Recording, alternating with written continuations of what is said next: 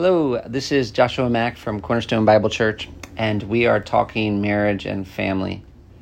It's been a little while, but over the past few months, we have been taking some time to just kind of think about some of the basic biblical principles that are important for us to understand and seek to apply if we're going to have God-glorifying, good for us and good for the world kind of marriages. And it's important we talk about some of these basics because the reality is that even though a lot of people know some information that the Bible teaches about marriage, many of those same people aren't really applying it. They talk about marriage better than they actually live it, which of course is always the danger for absolutely all of us. And it's kind of sad. There have been a lot of people throughout the years who have taught about marriage a lot better than they've lived it.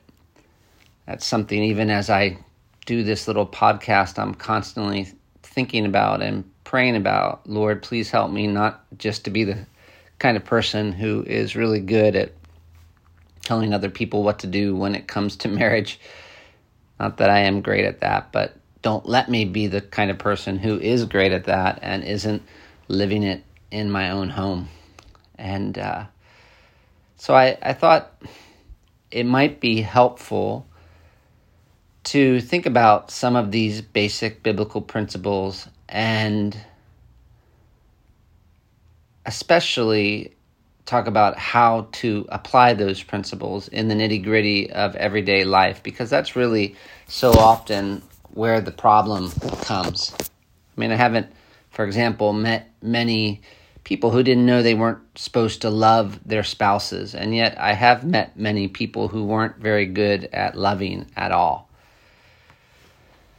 I know in my own life, I have been married for a pretty long time now, and I came into marriage with some knowledge. I was pretty young when I got married, but I grew up in a pretty good home, and my dad was a biblical counselor and even wrote books on marriage and family, and so I definitely heard a lot about it. And yet even without all that training, I would have at least known the importance of loving my wife and specifically of loving her by being unselfish. I mean, there are so many verses. How can you not know that? Paul says in 1 Corinthians 13 that love does not insist on its own way. So we're to love. What does it mean to love? Well, love involves being unselfish. Jesus in Mark 10:45 exhorts us, for the Son of Man did not come to serve, but to serve and give his life as a ransom for many. And there's a whole text on marriage in Ephesians 5, which goes to the example of Christ. And it says, husbands, love your wives as Christ loved the church. And the explanation of Christ's love is just the picture of being unselfish.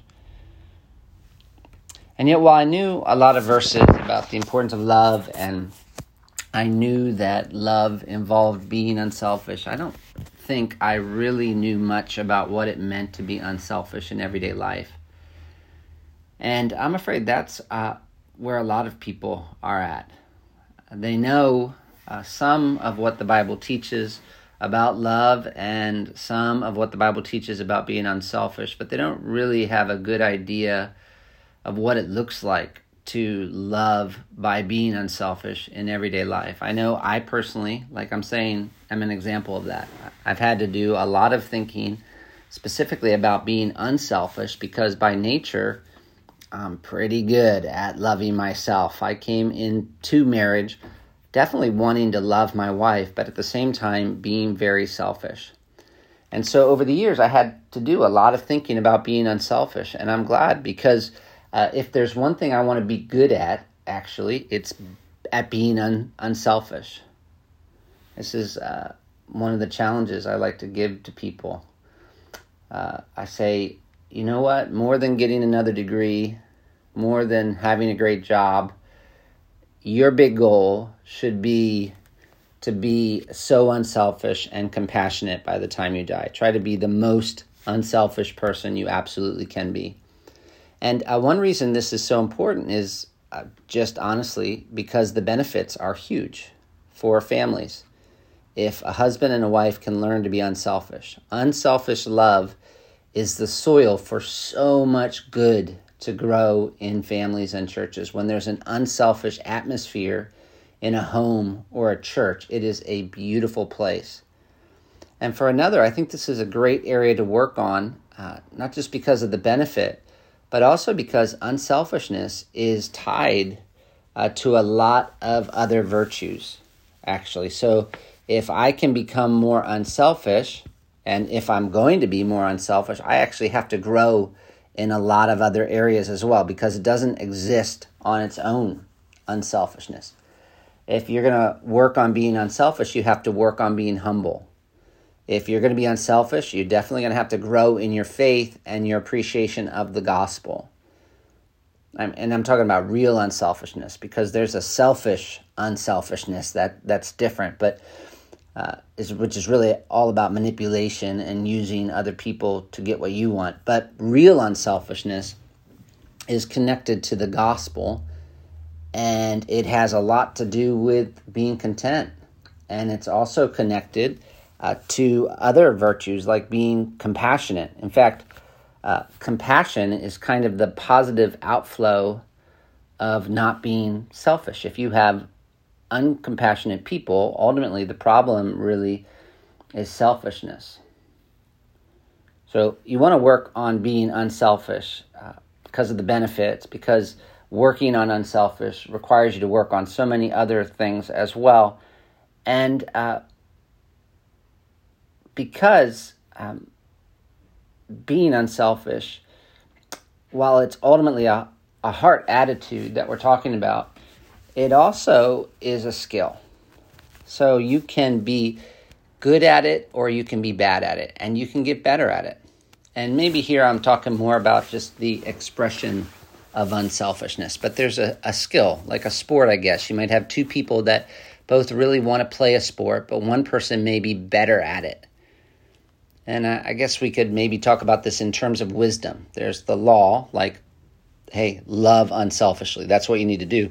And then there's wisdom, like in the nitty-gritty issues of life, you can do that well or not well. And so you can have someone who maybe does really want to love their wife, but they're hindering the relationship because they haven't learned the skill, really, of being unselfish very well. And so over the next few podcasts, I want to give some very specific ideas that may be helpful for you as you think about learning to love your family by being unselfish. And I'll just start here now with one.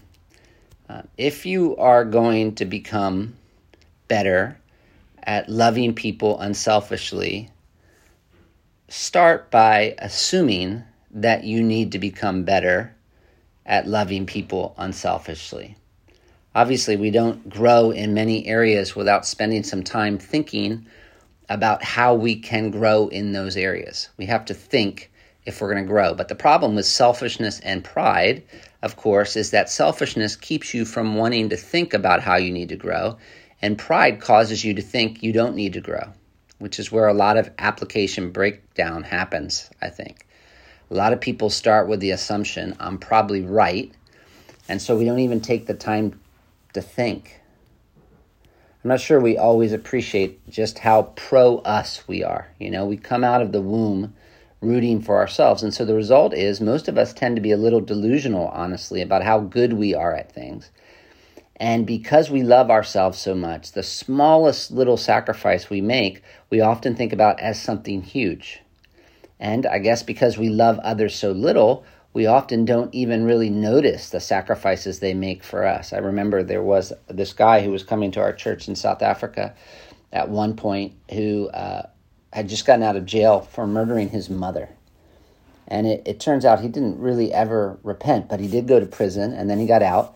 And there was someone in our church who let him live in their home. It was amazing, kind of sketchy. But anyway, he was coming to church, and this guy was being gracious and letting him live in his home, which was scary, I'm sure. And yet, over time, it was obvious this guy who murdered his own mom was still so proud of himself. And the result was that he was constantly criticizing the guy who was letting him live in his home. He still had so many opinions. He was delusional in terms of his view of himself. I remember I posted a quote somewhere from some best-selling author, and he wrote me a note later correcting the grammar of this New York Times best-selling author. And I'm like, wow, And while he's an extreme example, the reality is that it's not just him. So often we have an image of ourselves that doesn't match up with reality. And that is pretty common, actually, for all of us. And yet the real problem is when we don't recognize that we have such a strong pull towards seeing ourselves inaccurately. That's when it gets scary. It's one thing to be delusional. It's another to be delusional and not know it. Because by its very nature, sin is deceptive. And so this is part of why this is so common. Paul Tripp likes to say, you know who sin deceives first? You. I mean, I have no difficulty recognizing the sin of the people around me. Well, usually. But I can be quite unprepared when others point out my sin. And a spiritual blindness isn't like physical blindness, because when you're physically blind, you know you're blind. So you compensate. But spiritually blind people, and I'm quoting Paul Tripp here, are not only blind, they're also blind to their own blindness. They think they see so well, so that the spiritually blind person walks around with this delusion that no one has a more accurate view of himself than he does, which is why it's hard for us to even think about becoming unselfish, because we have this distorted view of ourselves. So fight that. If you're going to become unselfish, you're going to have to fight it. And one way you can fight it is by just sort of having this default assumption, I need to grow. I'm not there. And that's important because you're not going to drift towards being more unselfish. You have to live in drive, not neutral. You need to pursue it. And if you're going to see where you need to grow so that you can pursue it, you're going to need help seeing where you need to grow. And so it's good for you to sit there and think, how do I need to grow in unselfishness? But if you're sitting there by yourself, you're probably not going to get it. So you want to have this mindset where you're trying to take advantage of all the helps you can get, seeing your unselfishness so that you can grow. One place to start is with your wife. I often ask my wife, how can I be more unselfish? My wife tends to be so unselfish, though, that she's not always noticing the ways in which I am being selfish. And so another step you can take is to watch your kids.